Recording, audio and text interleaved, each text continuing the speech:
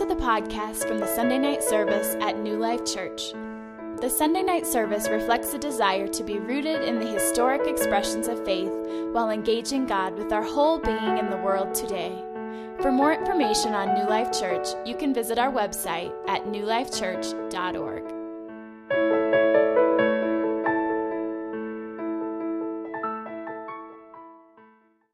We are continuing our series in Luke, as the trailer so wonderfully displayed.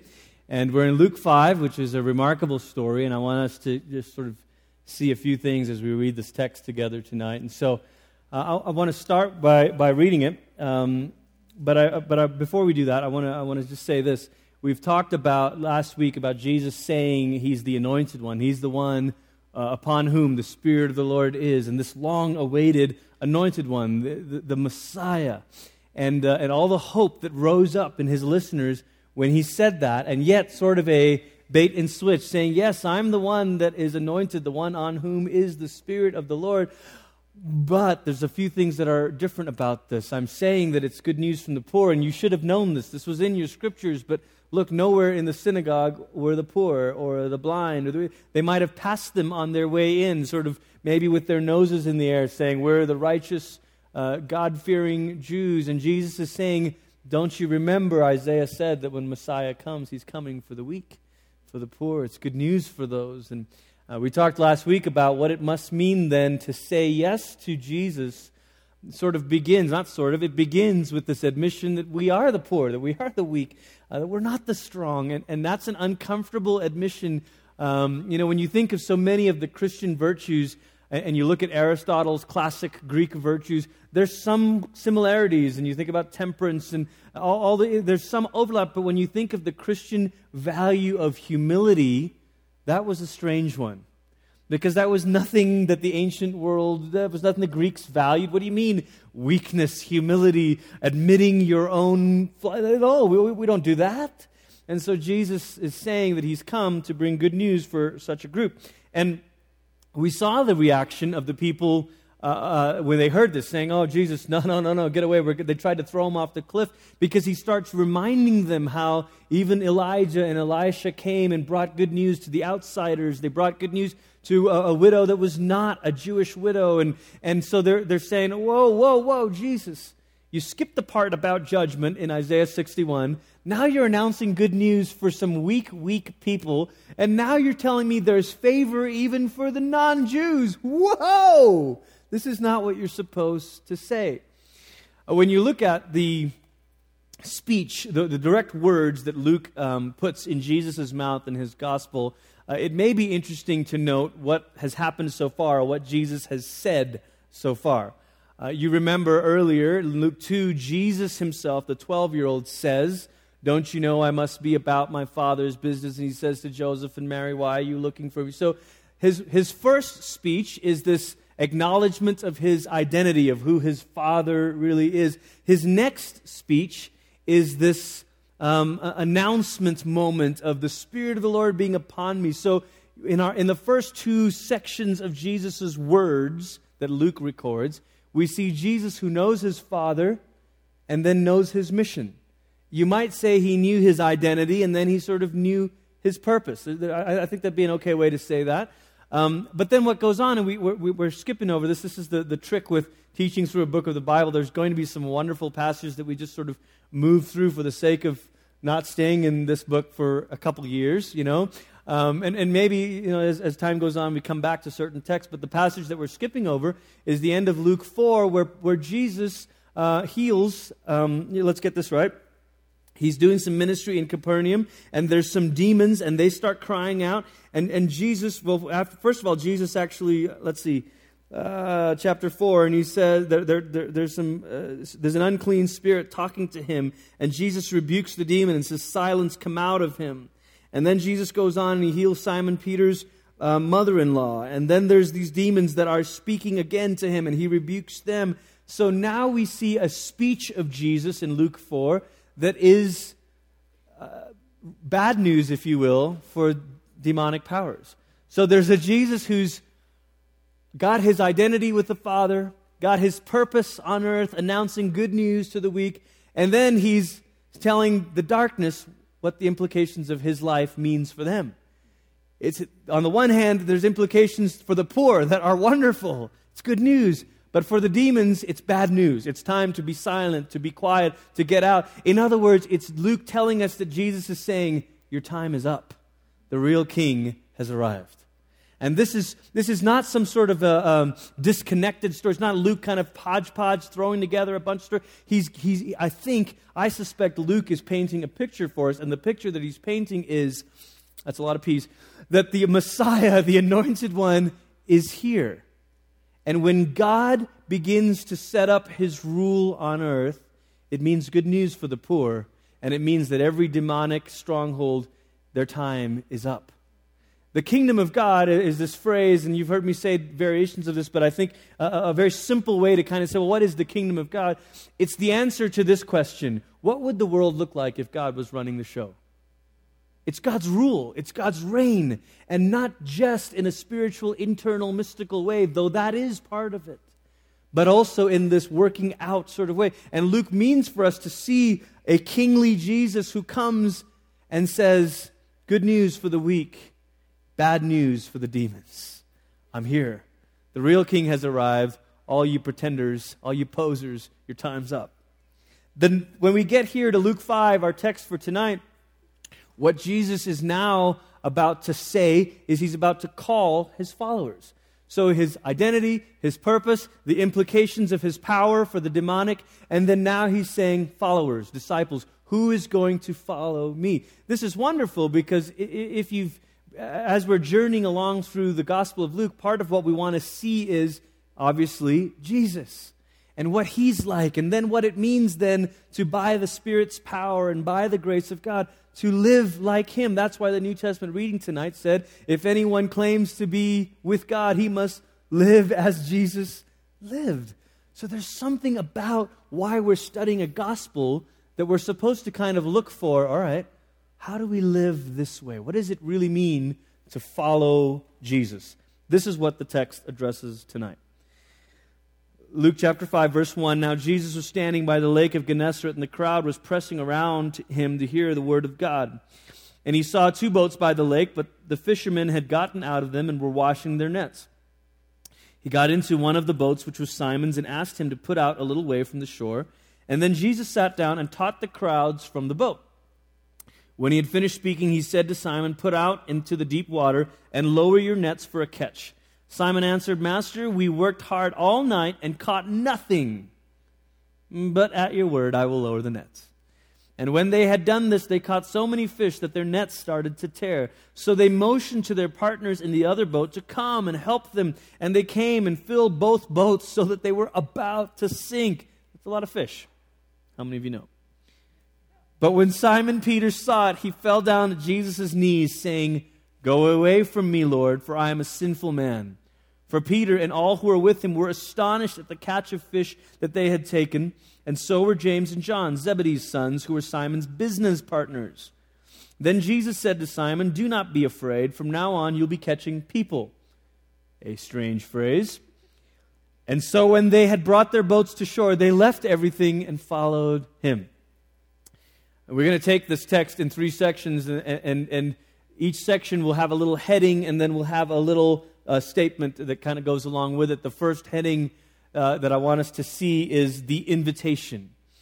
The first thing that Jesus does with these fishermen is he invites them to help him.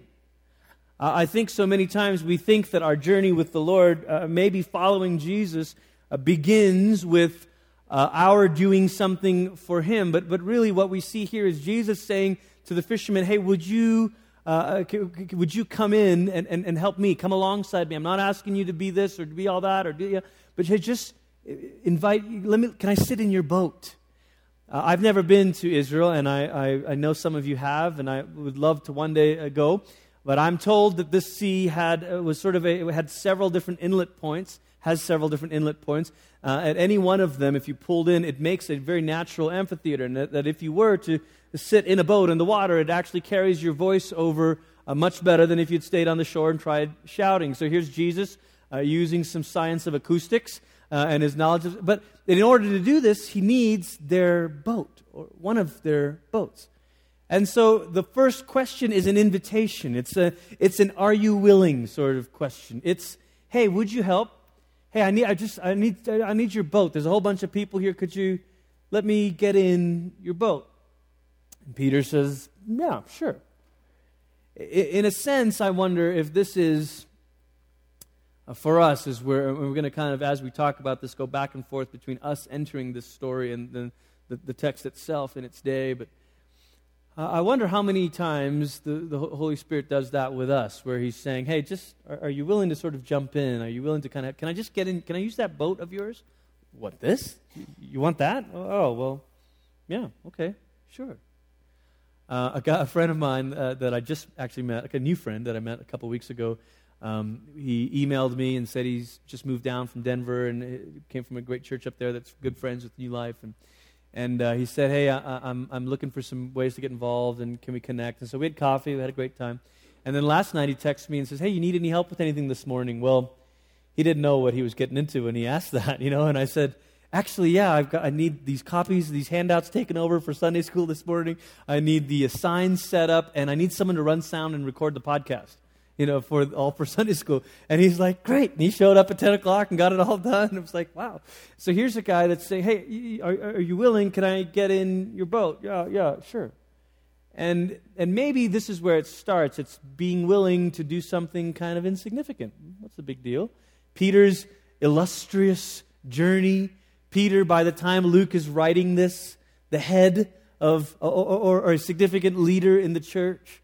Peter, by the time Luke's recording this, is well known. And you wonder if Luke's trying to tell us, hey, it wasn't always that way. That this dude was just a fisherman who let Jesus get in his boat. You're willing to do something insignificant because maybe that's the beginning of following Jesus. Something small, something insignificant. What comes next, though, beyond the invitation is, I think, an intrusion. It's the intrusion. Because it's one thing for Jesus to say, "Hey, Peter, can you help me with my ministry? And I need you to can I get in your boat?" Yeah, okay, that's fine, sure. This is Peter helping Jesus. But then the next thing that Jesus does is he starts meddling with Peter's work. Now, I'm told, again, I'm not a fisherman person, least of all a fisherman in the ancient Eastern world, but I'm told that the best way to catch fish is at night. And that because it's still, I imagine it's dark, and then, the unsuspecting fish get drawn into these nets that they can't see very clearly. Okay, so they've toiled all night. Jesus is, so it's almost like Jesus is saying, "Hey, Peter, thanks for letting me use your boat. By the way, can I tell you how to do your job?" And then Peter's like, "Hey, I'll be happy to row you anywhere you need to go, but this is what I do." Later on, Luke tells us he had business partners. I'm not sure all of what this was. Some people kind of suggest, maybe they weren't sort of poor fishermen. Maybe they were, were able to do above and beyond what the normal fisherman was supposed to do, were able to do. They owned their own stuff, And all of a sudden, Jesus is saying, "Hey, will you let me tell you how to do your job?" First question is a very innocent invitation. Will you help me do my job? The second question is quite an intrusion. Can I tell you how to do your job? The sticky thing about following Jesus, where the rub really comes, is when he starts meddling with us in our non-church lives.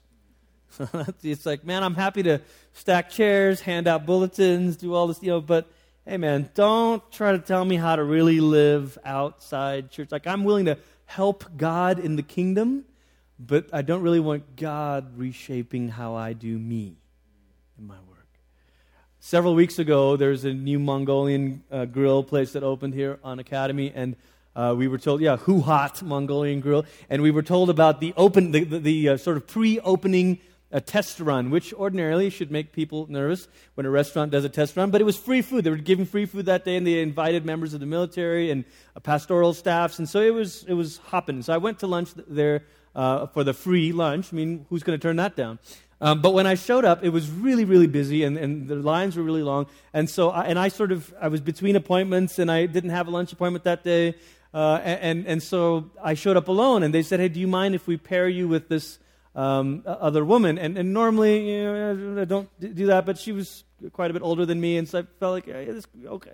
And I didn't fully understand what was going on. I thought she was there with another guy, to be perfectly honest, and then I discovered it was just the two of us, and it was too late, and I was like, okay, So, and she's not batting, she's thinking it's fine, and I'm the only one feeling awkward about this, and so we get to the square table, and there's 4 chairs, and she sits on this side of one, and I sit on the other side, so it's diagonal, I'm just trying to be above board, okay, and I'm seeing like New Life staff people there, and I'm like, hey guys, I don't really know this person, I'm just, Well, come to find out that she's the sister of, let's see, her brother is the guy that they flew in to train the whole kitchen staff. He's kind of a big deal, okay? So he's from Washington area, and so he's the guy. This is his day, okay? So apparently, if you've been to the Hu Hat Mongolian Grill, you pick your ingredients and then you bring it to the big round thing, and then they cook it for you, and it's loads of fun. And scary all at the same time, and it's an adventure. You never know what your meal's going to be like. So while I'm going through this thing, apparently he had asked someone to set down an appetizer plate for us, and by the time I sat down, apparently the plate was gone because he was sitting there chatting with her, which I felt better about, and then someone else joined us, and so it was, it was fine. And then he starts just swearing up a storm, just the worst sort of things you can imagine. He's dropping these bombs, and she's looking at me out of the corner of her eye, and she by this point she'd found out that I was one of the pastors at New Life, which is a great way to begin a lunch with a stranger, and so she's sitting there trying to listen to her brother and be supportive, and she's kind of checking to see my response, and he's hot. I mean, he's upset. He's hot about the stuff that's gone wrong today, and he's and then he gets done, and she says, well, hey, this is my brother, and this is Glenn. He's one of the pastors up at New Life Church, And instantly this guy changes and he says, hey man, pardon my French, he's like, I go to church too, he's like, I'm a Christian, and he starts telling all this, and I'm like, man, whatever, I'm just here to have a free lunch, man. I'm not here to give you a sermon, And, but he feels this, and he starts telling me how, no, and then they talk about their family Christmas traditions. It's right before Christmas, and he's like, what's New Life doing for Christmas Eve? I invite them to the Christmas Eve, Anyway, the point is, it's interesting how we want to be connected to Jesus in his world, but we don't want him in ours.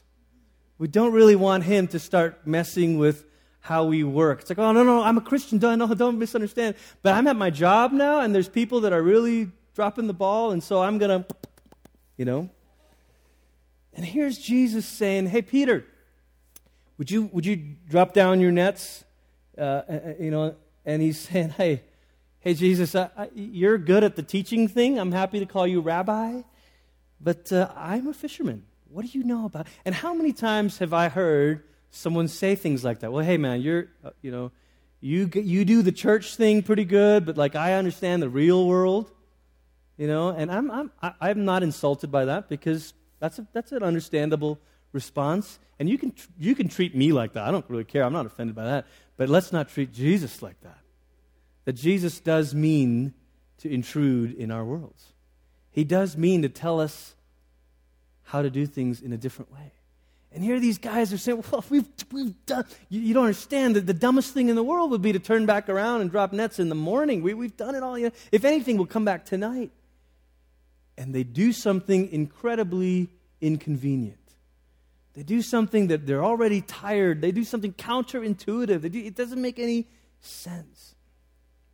I think in some ways, if we were to kind of maybe say, what does this remind you of? What could this be a picture of? In some ways, it's a picture of us when we are ready to really follow Jesus. It sort of means admitting that we're at our wits' end, that we've tried everything. Master, we've toiled all night, and I can't do it. And Jesus says, you ready now to let me intrude into your world? Because following Jesus is not about praying a prayer and saying yes and then coming to church and helping out. It's about saying, all right, I admit that I don't really know how to do life. I admit that I've worked all night long on my marriage, on my family, on my job, on my friend. I've toiled and I've toiled and I've toiled, and I'm still wrestling with anger and unforgiveness and this and this and this. Master, yet at your word I will listen.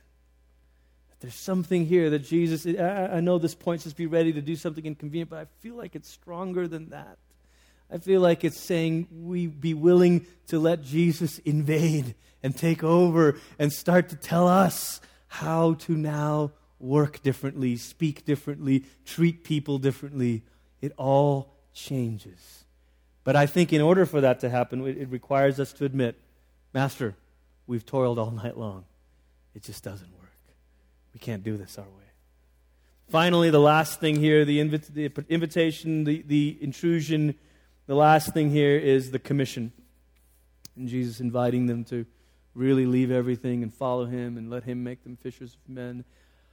Peter's response, if you're soaked in the stories of other responses to God and God's holiness, Peter's response is similar to Isaiah's in the sense that Isaiah 6, and he says, woe to me, I'm a man of unclean lips, I am undone. The difference is Isaiah ends up saying, here I am, send me, and Peter's first response is, please leave me. There's some similarities to Isaiah. Now Peter does end up going, so there's good news there. But there's this recognition of his sinfulness. Now some people say, well, this is maybe because Peter has seen a miracle. But you know what? We just talked about in Luke 4, Jesus heals Simon's mother-in-law. And there was no such, get away from me then. What is it? Is it that this unbelievable amount of fish, the biggest business profit they've ever had, just happened, and Simon's got this sense that you're going to ask me to walk away from this, aren't you? Please, would you just leave now?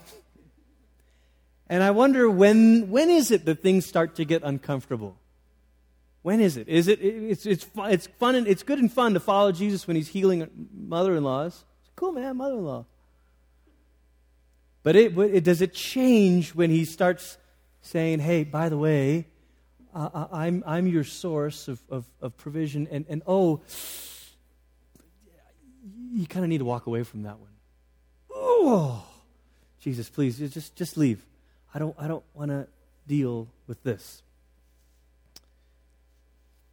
Following Jesus often begins when we say yes to doing something insignificant. It kicks it into another gear when we're willing to be inconvenienced and let him intrude. But it really, really begins to play out in us when we are willing to be radically obedient. To be radically obedient. And perhaps it'd be good for us to not so glibly invite people to give their lives over to Jesus, you know? I've been in settings, and I don't know that I've said anything quite like this myself, but when I was younger, I've been in settings where people say, well, yeah, hey, you know, you've tried this, why don't you just go ahead and try Jesus? And it depends what people mean by that. I mean, maybe that's equivalent to Simon letting Jesus get in his boat. It does begin with something small like that. Maybe that's okay. I don't know. But I do know that if you really want to follow Jesus, it's much more than a prayer and a nod and a sure. When you're saying yes to Jesus, you're saying that you're ready to walk away from all of this. Dietrich Bonhoeffer said famously, when Christ calls a man, he bids him come and die. Come and die. And I wonder if Peter was aware of that. And he sees this large catch of fish and he's thinking, oh boy, you want something from me. Get away, no, depart from me. And Jesus says, hey, don't be afraid. Yeah, I do want it all. Don't be afraid. What I have in mind is far better, and I don't mean that in terms of you becoming whatever, this or that, but I'm going to reshape your life and your purpose. You're going to become fishers of men. And so they left everything and followed Jesus. I think it's significant that Luke, once again, writing at a time when Peter's already a very respected leader in the church. And Luke has Peter kneeling before Jesus and saying, I'm a sinful man. I think this is Luke trying to tell us again, nobody's disqualified from this. Nobody's left out of this. Don't think that Peter was from the get-go the most. Now we know this because we know lots of other Peter stories. But imagine if you were living in the first century and you heard the stories of the great apostle Peter. You're hearing stories of what he's doing, and then all of a sudden it gets written down by Luke and others, and then there's this story about, did you know that when Peter first when Jesus first called Peter, Peter actually told Jesus to leave? Did you know that Peter actually said, I'm too sinful for this? And you have to wonder if Luke's trying to get his readers' attention and say, look, guys, nobody is left out of this. You can all come and follow. You're going to have to leave it all, but you can all come and follow. Let's pray.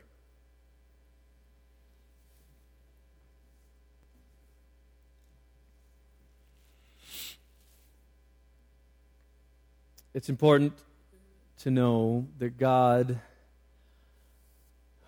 is not really interested in helping us find our purpose for our sake. You know? This isn't Jesus saying, let me help you find your purpose and then run along. God helps us discover His purpose and then follow Him in it for the sake of the world. Notice the picture Jesus puts in front of Peter. He says, look, I'm going to make you fishers of men. There's a world ahead of you that we're going to catch, we're going to rescue, we're going to catch. I have a friend who wrote to me recently in an email and said, perhaps, Glenn, it's time to invert the phrase of that popular song, not the world behind me, the cross before me, but what if we sang, the cross behind me, the world before me? In the sense of, we're following Jesus out into the world. That He's intruded in our lives and He's reshaping and He's calling for radical obedience, not so we can discover our purpose and be fulfilled, although that's part of what a lot of times happens. But He's calling us to discover His purpose and join Him in it. Jesus is saying to us tonight, I am working to save and to redeem. Are you with me? And if you're with me, you're going to have to leave some things behind. But are you with me? May the Spirit of God give us hearts to say yes over and over again. May the Spirit of God open our eyes to see the world before us that we are joining Jesus in going to. May the Spirit of God help us each day to let the kingship of Jesus intrude and invade our lives and our work and our rhythms so that we understand what it really means to leave it all and follow Jesus. Help us, Lord. Help us, Lord. Convict us, challenge us, change us. Let us be disciples, real disciples, that follow, that walk. For some of us, for many of us, it may not mean a change of a station in life, but it may mean a change of the way we do what we do. But in all of it, help us to go to the world in Jesus' name by the power of the Spirit. It's in your name that we pray. Amen.